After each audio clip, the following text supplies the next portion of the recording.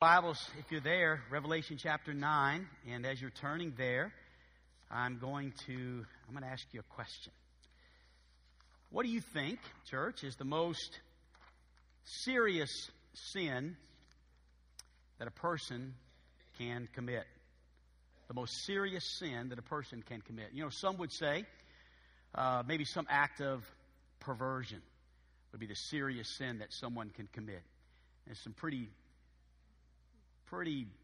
messed up acts of perversion that are happening today in the world, and things that just blow our minds. You know, just how could something like that happen to someone like that? Maybe someone would say an act of perpetration. In other words, hurting someone else, maybe murdering some innocent child, or that's a horrible, serious sin. Murder is.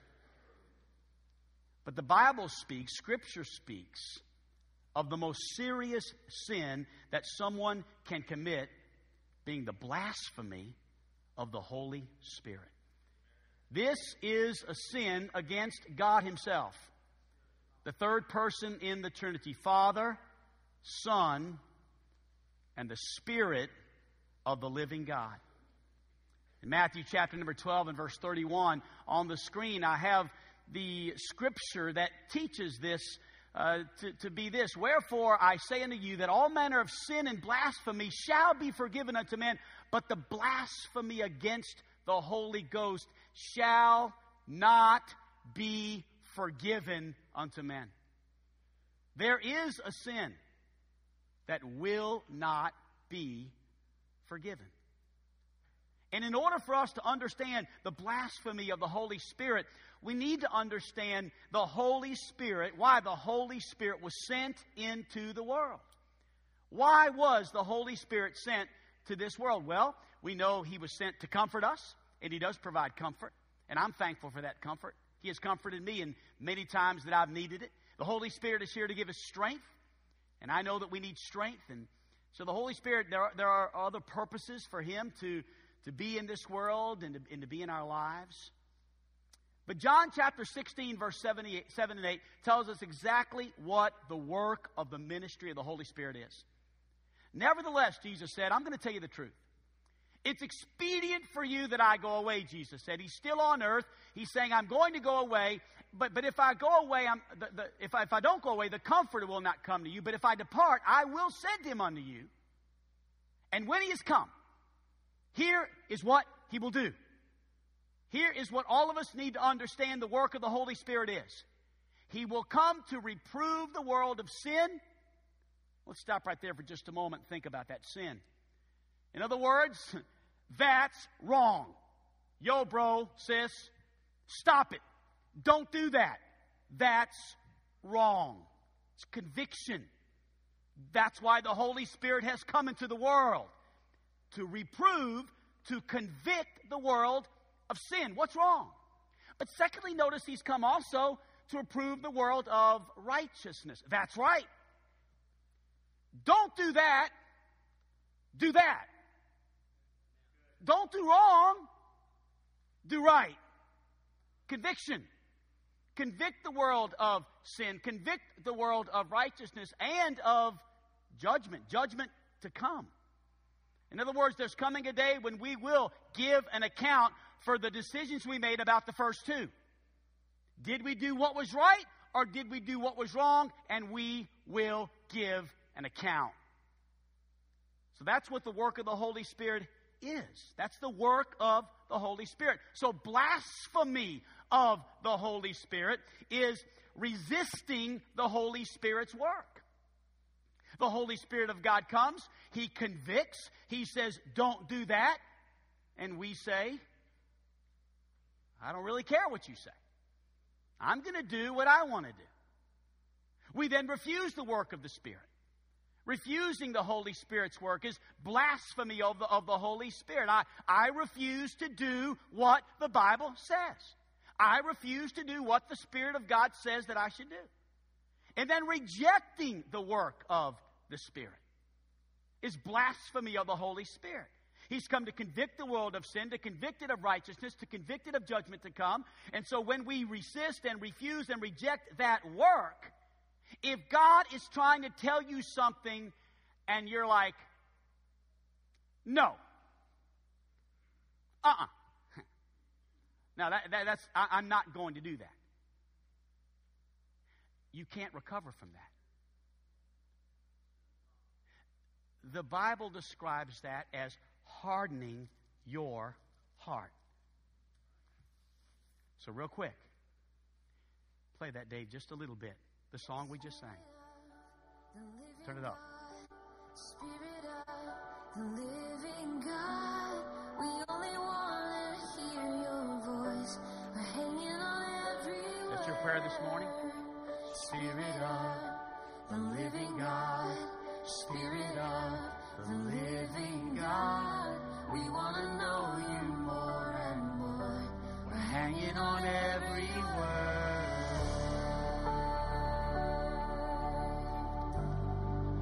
Come and speak to us. Thanks, Dave. So we sang that song a moment ago. We sang it because the message is exactly what the Holy Spirit of God is trying to do to everyone in this room. He is trying to speak to us. He has a message this morning for all of us. And so the question that we need to answer is, what is going to be our response to the Spirit's conviction? What is going to be our response to what the Holy Spirit of God wants to say to all of us today? So why do people harden their hearts in the first place? Very dangerous to harden your heart. Very dangerous to harden your heart towards the Holy Spirit. And if you are in that process, you are marching in a direction that will destroy you.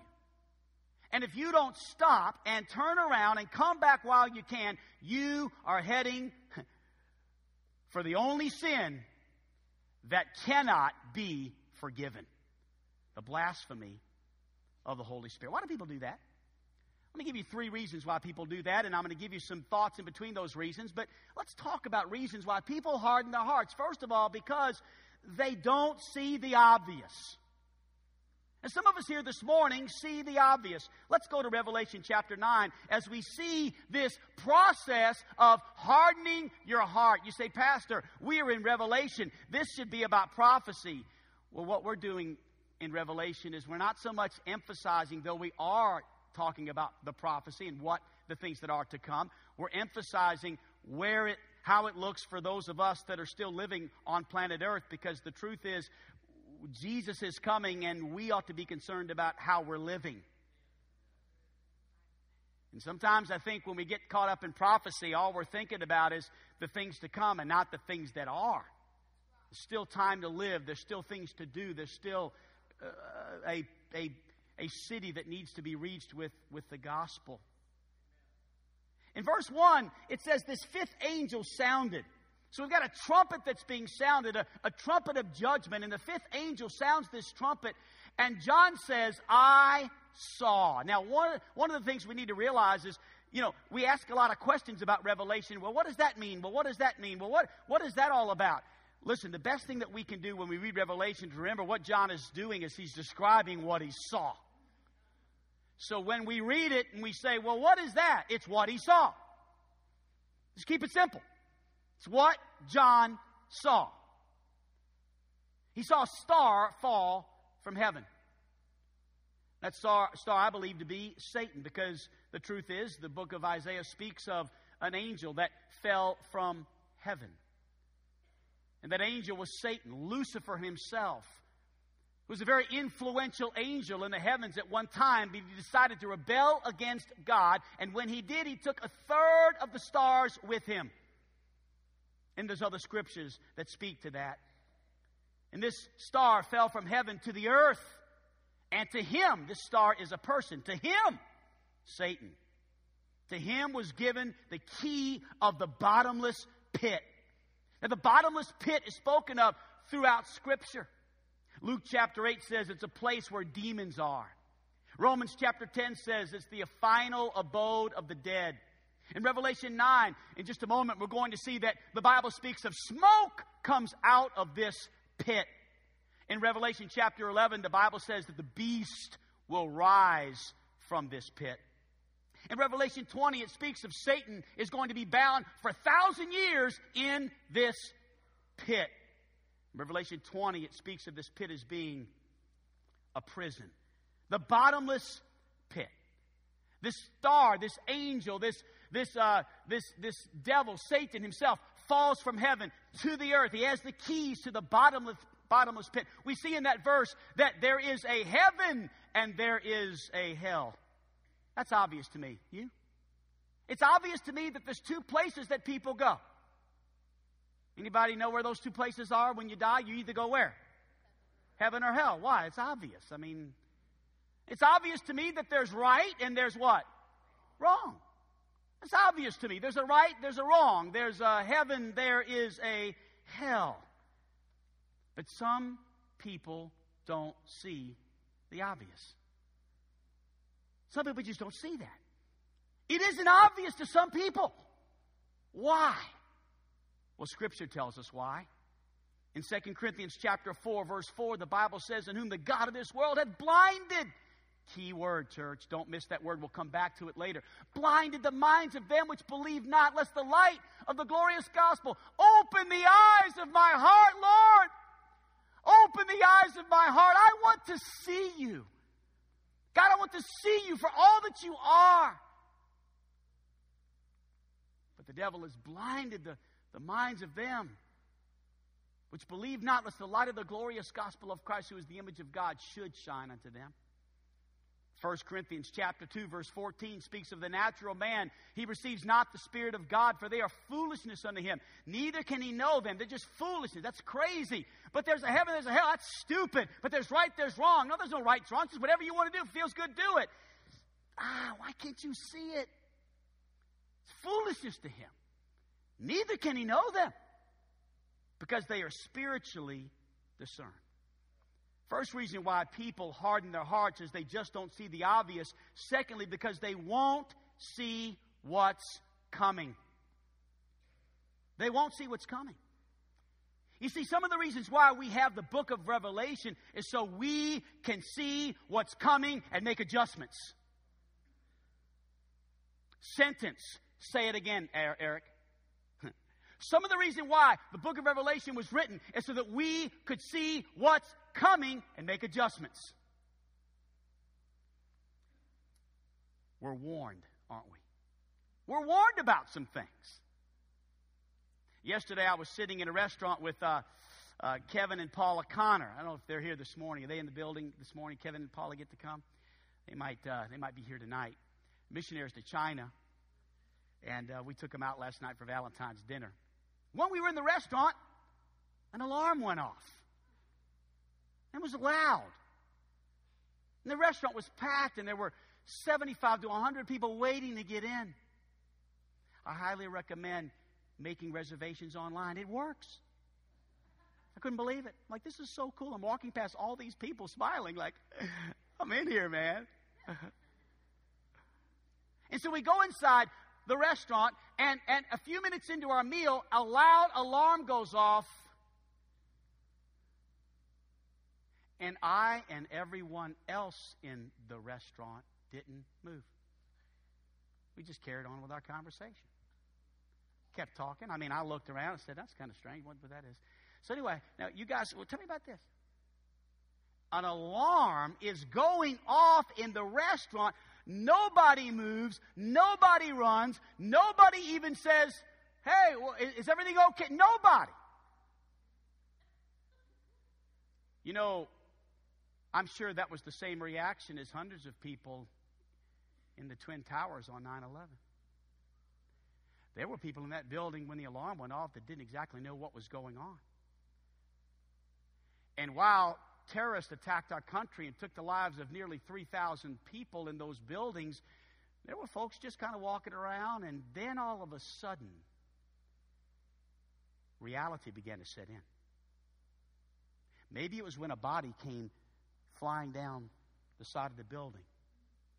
Maybe it was when smoke began to fill the room. Maybe it was when they heard someone scream bloody murder. And all of a sudden, reality began to set in, and reality replaced complacency. You see, that's what the book of Revelation is all about. Reality is going to replace complacency. And the church is complacent today. And people are complacent today. Many are complacent because they've just hardened their hearts. Nothing's moving them. Nothing's stirring them. They don't get anything out of the worship service. They come, sit, soak, and sour. Why? The hardening of the heart. And what needs to happen is the reality of future events, reality of what's going to happen, the reality of all that God is saying in Revelation chapter 9 needs to replace complacency. You see, chapter 9 gives us stark reality. We're not reading a fairy tale. We're reading reality. This is going to happen. And the details of this show us the severity of God's wrath. Look at chapter 9, verse 2. Let's just go through it.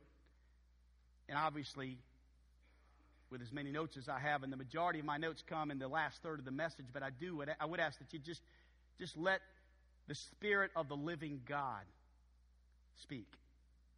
Verse 2 says, and he opened the bottomless pit. He, Satan, opened this pit. And when he opened it, there arose a smoke out of the pit. Now this smoke is mentioned 3 times in this verse, so pay attention. As the smoke, second time it's mentioned, of a great furnace. And the sun and the air were darkened by reason of the smoke of the pit. Why is this smoke rising out of this pit? Revelation chapter 14 and verse 11 says, and the smoke of their torment ascended up forever and ever. The smoke of their torment. The smoke is the smoke of the torment of people who are in this pit. People who are in a place, a horrible place, and smoke, the smoke of the torment of those who are in this place is rising up, ascending up out of this pit. Verse 3, and there came out of the smoke locusts upon the earth. And unto them was given power, these locusts. You know, I was just curious about locusts on earth today, and so I researched a little bit, and Ken's out of town this weekend. Jesus doing a great job in the booth, but I normally would have tried to get a few last-minute details because I'm working on my message. I got to be honest, up until about 9:30. I get here early, and I'm just trying to see anything else I can do to, or the Holy Spirit can tell me to do. But I did look up locusts and found that recently in places like Egypt, there are attacks of locusts, of millions of locusts. I mean, where you cannot even see your hand in front of your face right now on the earth you live in. And these locusts the Bible speaks of often in the book of Revelation are going, the Bible says, to descend upon the earth, and they're going to have power. As the scorpions of the earth have power. I don't like scorpions. You like scorpions? I don't like scorpions. I picked up a scorpion by accident the other day in the house. We had a scorpion in our house. This is not good, folks. This is not good. And I see this thing crawling. I just pick it up, and I'm like, dude, what is this? And I think it was Mo was in the house. He said, Dad's a scorpion. I'm like, whoa!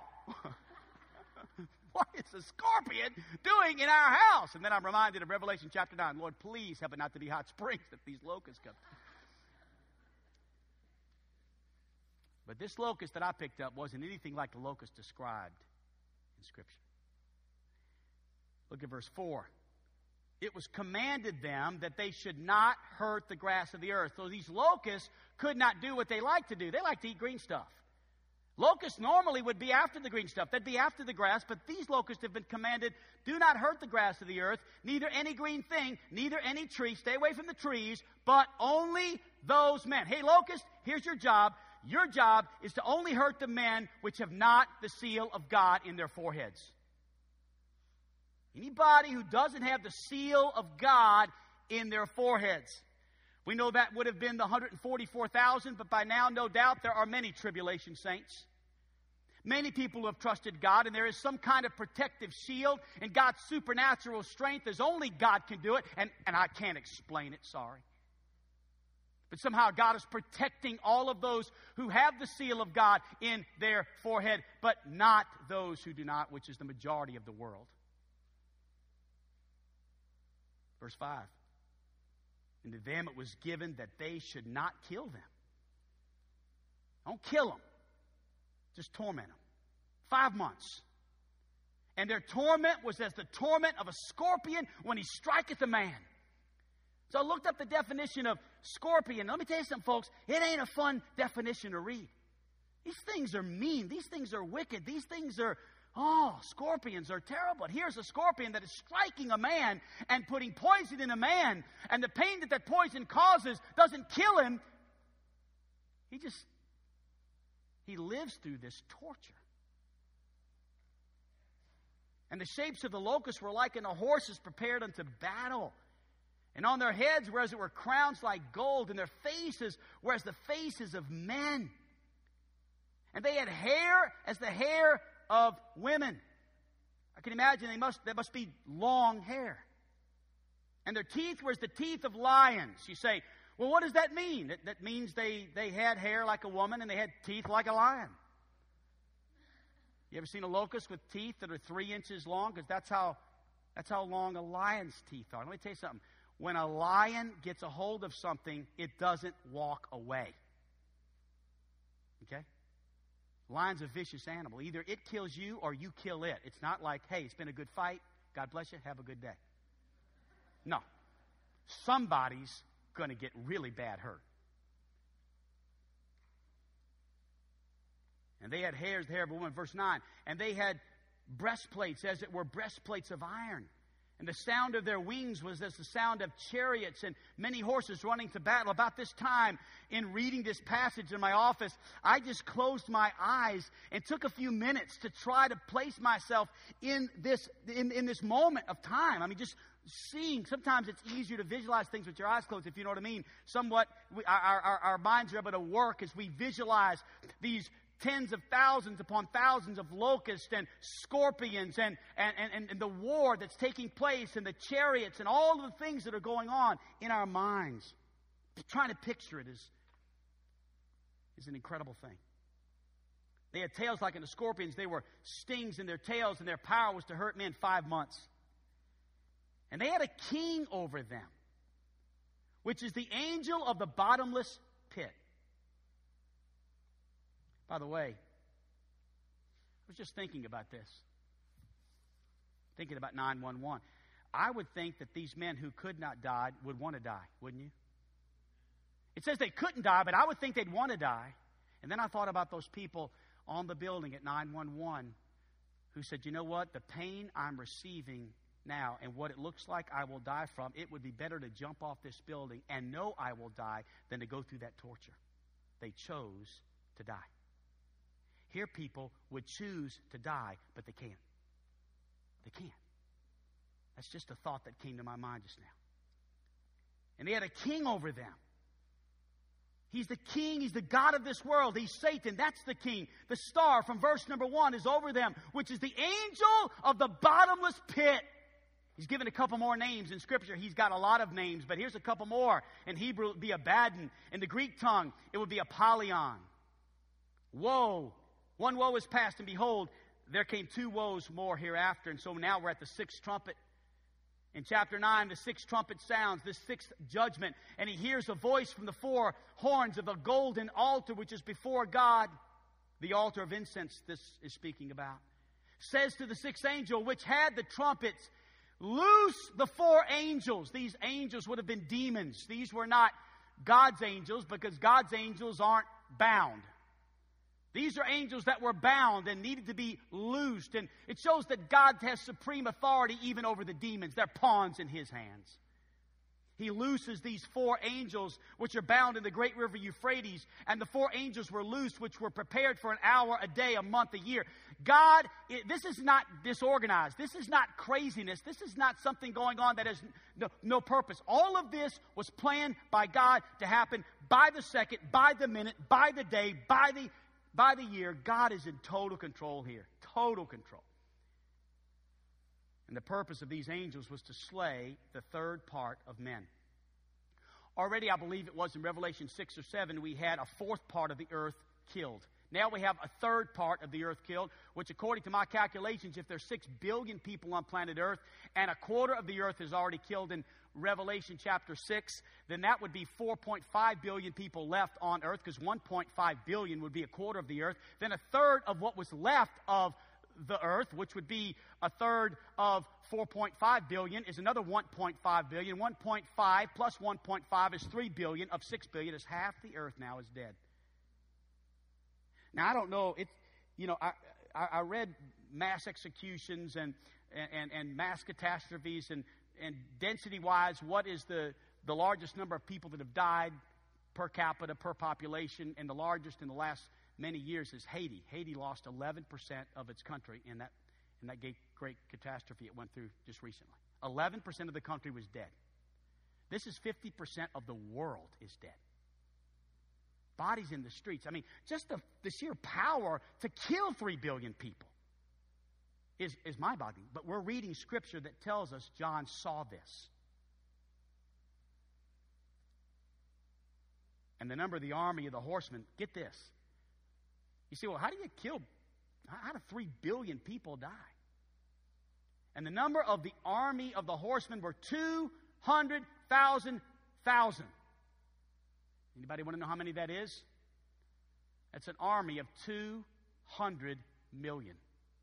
It's a big army. 200 million. And thus I saw the horses in the vision, and them that sat on them, having breastplates of fire and jacinth and brimstone, and the heads of the horses were as the heads of lions, and out of their mouths issued fire and smoke and brimstone. And these three meaning fire, smoke, and brimstone. These 3 was the third part of men killed. They were either killed by fire, they were either killed by smoke, or they were killed by brimstone. One of those 3 things wiped out this third part of the world. And the power was in their mouth and in their tails, for their tails were likened to serpents and had heads with them. They do hurt. Let's stop right there for just a moment. What I've just done is I've taken a moment to read about the wrath of God that's being poured out on man. You see, God has already poured out His wrath on His Son 2,000 years ago at Calvary. Can I get an amen right there? It's the truth. God poured out His wrath on His Son. You know why He did that? So that Jesus Christ could die for the sins of mankind. But now we're beyond the rapture. Now we're beyond a time where now the wrath of God that was once poured out on His Son is now being poured out as prophesied on mankind. God has finally had enough. And I want to praise God right now that if you've trusted Christ as your Savior, you won't be here when this stuff happens. Amen. But if you are here and you've not trusted Christ as your Savior, please turn from your sins. Trust Him today, because you'll not be able to flee from the wrath that is to come, Scripture says. You'll not be able to get away from this. And thank God for His grace to spare us from what we deserve. Thank God for His grace. It is only His grace that we've been spared from what we deserve. We deserve chapter 9. We deserve to be in that chapter. But by God's grace, if you've been saved, thank God you won't get what you deserve. Now, wouldn't you think that churches would be filled with a message like this? Wouldn't you think that people would just run to the altars? Wow! Oh, Pastor, that's it. Oh, thank you for sharing that. Oh, my God, that's true. I've just never read it like that. Thank you, Pastor. This is powerful. This is so needed. Oh, God, I want to get right. I want to get saved. I want to get right. I want to get on fire. Wouldn't you think? Wouldn't you think that would be the response? Churches all over America would be filled. There wouldn't be room enough to receive them. We'd have to have multiple services. Wouldn't you think that? But this is the danger of hardening your heart. Hebrews chapter 4 and verse 7 says it like this. Again, He limited a certain day, saying to David, today, after so long a time, it is said, today, if ye will hear His voice. Today, Today, if you will hear his voice, harden not your hearts. Don't walk away. Don't say no, because every time you say no, you get closer and closer and closer to where it's not a matter of you won't hear, it's you can't hear. And there is no chance for you to be saved. The Bible tells us this over and over again because this is so dangerous. Harden not your heart. Harden not your heart. If you harden your heart against the Holy Spirit, it gets harder and harder. It gets worse and worse. And every day of rebellion makes it harder and harder to get to God. Every day. It's serious to harden your heart. Notice here in verse number 20 just how hard their hearts were. And the rest of the men which were not killed by these plagues. The rest of the men, half the world, right? Everybody, look at it. What does it say? Yet repented not of the works of their hands, that they should not worship devils and idols of gold and silver and brass and stone and of wood, which neither can see nor hear nor walk. Neither repented they. They did not repent of their murders, their sorceries, nor of their fornication, nor of their thefts. Even in the face of judgment, they stayed with this. I'm right, God's wrong. Even in the face of judgment, they would not convert. They repented not.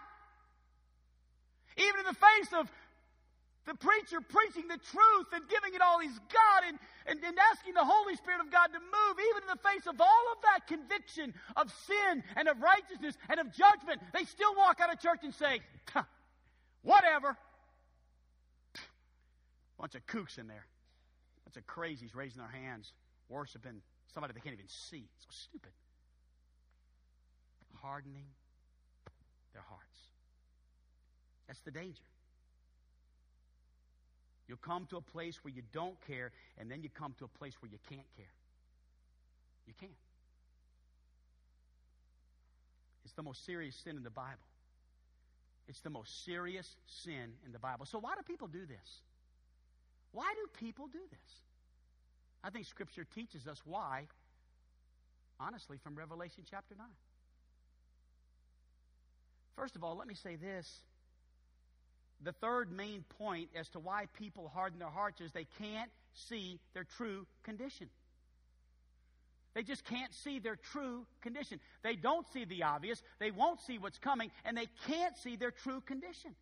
What is the true condition of everybody sitting in this room, in the city of Hot Springs, and on planet Earth? The condition of everybody is what? We're all sinners. We're all sinners. We're all sinners. Every one of us are sinners. So why can't we see our true condition? Because sin is blinding, Brother Butch. It's blinding. Listen, the further you get into sin, the less capacity you have to see what it truly is. It's kind of like someone who does something really awful, and you're like, it blows your mind, and you're like, how could they do that? Well, it started when they were looking at pornography on their computer and the conviction of the Holy Spirit, and they just said, no, I'm still watching. And can I tell you, soft porn turns into hard porn, and hard porn turns into, and I'm going to stop right there because honestly, I don't know what all it gets into. I just know it's ended in a lot of murders and sex trafficking and a lot of horrible things that blow my mind. But honestly, when sin blinds, it causes you to do things. The more you don't respond, the less your capacity to see sin for what it really is. And so when it's all said and done, you wonder, how did I get to this place? Sin is blinding. And after sin blinds, it begins to bind. It just gets you in shackles, and you can't hardly go anywhere without your sin. And then it grinds you, and it just destroys you. And everything that God had in store for you, God is not willing that any should perish. Amen, Eric. That's a good preaching. Thank you for saying that. God is not willing that any should perish, but that all should come to repentance. God wants all of us to repent. Just some of us say, no, God, I'm not repenting. This feels too good. I'm going to do what I want to do. Notice the 5 blinding things about sin in the text as we close the message. The first blinding thing about sin is found in verse number 20. Do you see it? And the rest of the men which were not killed by these plagues, yet repented not of the works of their hands. The works of their hands. What were these works? Well, that they should not worship devils and idols of gold and silver and brass and stone and of wood, which neither can see, nor hear, nor walk. What is a God that can't see, can't hear, and can't walk? What is he? He's dead. It's a dead God. It's not a living God. I serve a risen Savior. Amen?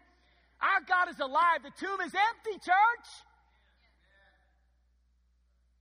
Boy, listen, there's absolutely nothing wrong with getting excited about the tomb being empty. Unless you're under deep Holy Ghost conviction about something I've already said. That ought to excite some of you. We don't serve a dead God. He's not made with hands, church. So what's the first sin that's blinding? Hey, idolatry is blinding. Self-made gods. That's what the Scripture's teaching here. They've made a God themselves. That's what the first 4 of the 10 commandments in Exodus chapter 20 deal with. Worshiping anything else but the one true God. The first 4 commandments. Just fill in the blank. Have no other gods before me. Have no other gods before me. Can you hear the voice of God this morning? Have no other gods before me. Make no graven images. Don't take God's name in vain. By the way, I'm getting real sick and tired of hearing gosh. I'm telling you, it's driving me crazy how many people say that. Gosh. Oh, God. That's God's name. It's to be revered. It's to be worshipped. It's not to be said in slang. Pray tell me, what does gosh mean? Tell me, church. Help me. I need to know. What does it mean? Gosh. Oh, gosh. I heard somebody say, oh, gosh darn, the other day. And I thought, Lord have mercy. What have we come to? The name of God means nothing to us anymore. Keep the Sabbath day. Be in church. Don't choose golf over God. Don't choose your hobbies over God. You say, Pastor, what are you so passionate about? I'm passionate about what God said. This is God's Word. So the question comes, what in my life, what in your life is more important to you than God? That's the question. What self-made God have you made? Your career? Your reputation? Your fame? Your private sin that nobody knows about? You think? Money? Idolatry is a blinding sin. Number 2, look at the second one. Verse 21. Neither repented they of their murders. I'm good here, preacher. I've never murdered anyone. Well, have you hated someone? 1 John 3:15. Whosoever hateth his brother is a murderer. And you know that no murderer, nobody that hates his brother has eternal life in him. No one. You hate somebody? Hatred is blinding. It's blinding. It's unforgiveness. Is there someone you hate? Is there someone on this earth that you wish harm to? You despise them in your heart? You refuse to forgive them? Honestly, you'd just be happy if they weren't around. That's why hatred is like murder. It's just like murder. Because if you could kill them and get away with it, you would. Hatred. All hatred is sin. And it's blinding sin. The Bible says we should forgive as we have been, what? Forgiven. Listen, don't sit here right now and rationalize your sin. Well, brother, you just don't understand. Don't do that. Repent. Don't rationalize. Number 3. Neither repented they of their murder, nor of their sorceries. The word sorceries here is the word in the Greek pharmakon. It's where we get our word pharmacy from. So we're dealing with substances, legal or illegal. Sorceries, that's what the Bible calls them. Pharmakon, pharmacy, substances, legal or illegal, that keep me from dealing with the issues in my life that are sin. Now, I'm not saying today that prescriptions are wrong. I understand everybody has a prescription, right? Blood pressure prescription, heart prescription. Sometimes we have a surgery and we walk out of the hospital with a prescription. And that prescription is given to us for a short period of time. Sometimes maybe we have to take it consistently to keep certain pressures. I understand some of those things are needful. I'm talking about things like, I've got to have that glass of wine before I go to bed. I just got to have it. You don't understand. I've heard that recently. Just got to have a glass of wine before I go to bed. I've got to have that pill. Preacher, I got to have the pill to get the edge off. Just the edge. No. You see, what you're missing is God doesn't want you to get the edge off. The edge that you feel that you're trying to get rid of, that's the conviction of the Holy Spirit who's trying to get you to deal with the issue. And when you try to get rid of the edge, you're saying no to the Holy Spirit, which leads to blasphemy. Don't say no to the edge. You don't need the edge off. The reason we do these addictive things is that they assist us in avoiding things that God once dealt with. Deal with it. Don't sorcery it. Don't pharmakon it. Don't pharmacy it. Don't substance it. Deal with it. Deal with it. The Bible calls that sorceries. Number 4. Neither repented they of their murders, their sorceries, nor their fornication. Sexual immorality is blinding sin. The Greek word here is the word, are you ready, church? Real easy. Porneia. What's that sound like? Pornography. Pornography. Denoting all manner of sexual sin. All manner of sexual sin. Sex is a joy-producing gift of God to be enjoyed by one man and one woman in the boundaries of a lifetime commitment called marriage. Wake up and get that on the screen. Thank you. Let's repeat that again. That's good. That's another one of those. Sentence, repeat. Sex is a joy-producing gift of God to be enjoyed by one man and one woman within the boundaries of a lifetime commitment called marriage. Well, Pastor, I got to talk to you after church because, hey, I'm living with my boyfriend right now, but it's just, we're in a tough spot, and we're just, sin! Sin! Well, how far do you go with this, Pastor? Come on now. You got to give me a little gray area here, because, I really, right now, it's just cheaper to live together. Sin! Sin! Repent! Anything else but that is sin. Anything else. Just write in your notes. Anything else but that is sin. That's the only thing that's not sin. Sex within the boundaries of one woman and one man in marriage for a lifetime commitment. Anything else is sin. Everything else is sin. I hear you rationalizing. Stop it. It's sin. And it's blinding sin. Number 5, and I'm done. The last thing is interesting. He says, nor of their thefts. Stealing is a blinding sin. Isn't it interesting that most of these are somehow woven within the 10 Commandments? Number 8 is, thou shalt not steal. Don't steal. I don't steal. Taking time from your boss that you're paid for.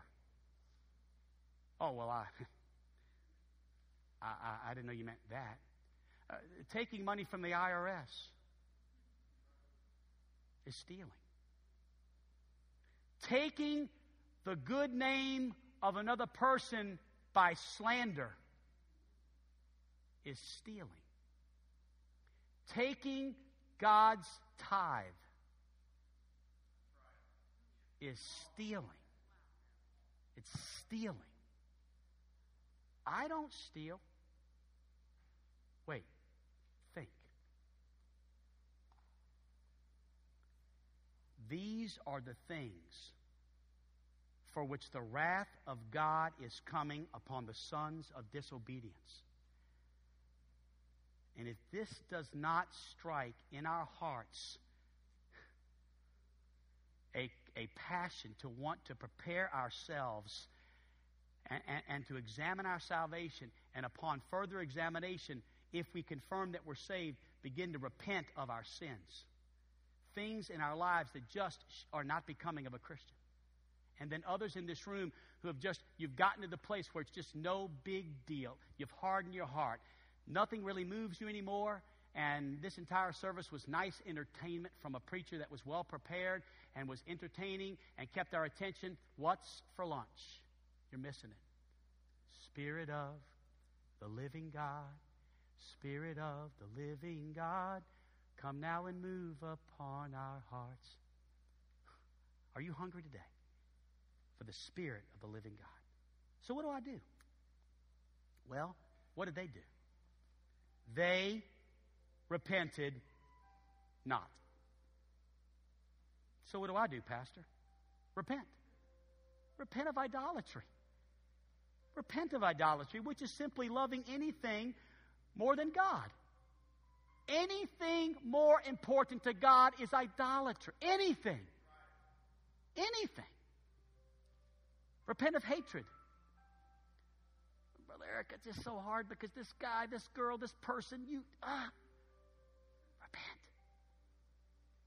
Repent of addiction. Addiction. Those illegal or legal substances, those pills that you're taking that nobody knows about, the secret sin in your office, the phone that you have that's got some spots that you're trying to make sure nobody sees. Nobody knows your code because if they get in, they're going to find. Repent of those addictions. Repent of sexual immorality. Stop living with your boyfriend. Stop living with your girlfriend. Stop having sex outside of marriage. Stop. Stop. Repent and start over. Let me tell you something. There's power in purity. There's power in purity. Amen. Amen. Hey, girls, keep your virginity. Amen. Come on, moms. How about it? Keep your virginity. There's power in that. The devil wants it, and there's a lot of hard hearts that want it. Oh, they want to steal it. Keep it. Keep it. Repent of stealing. God is right. I am wrong. Whew, I finally said it. Man, it feels better. Thank you, God. You're right, and I'm wrong. And Holy Spirit, I'm not saying no. I'm not walking out of here. I'm getting right. I'm repenting. I'm not going to harden my heart anymore. I'm going to let you have your way in my life. Every head bowed, every eye closed.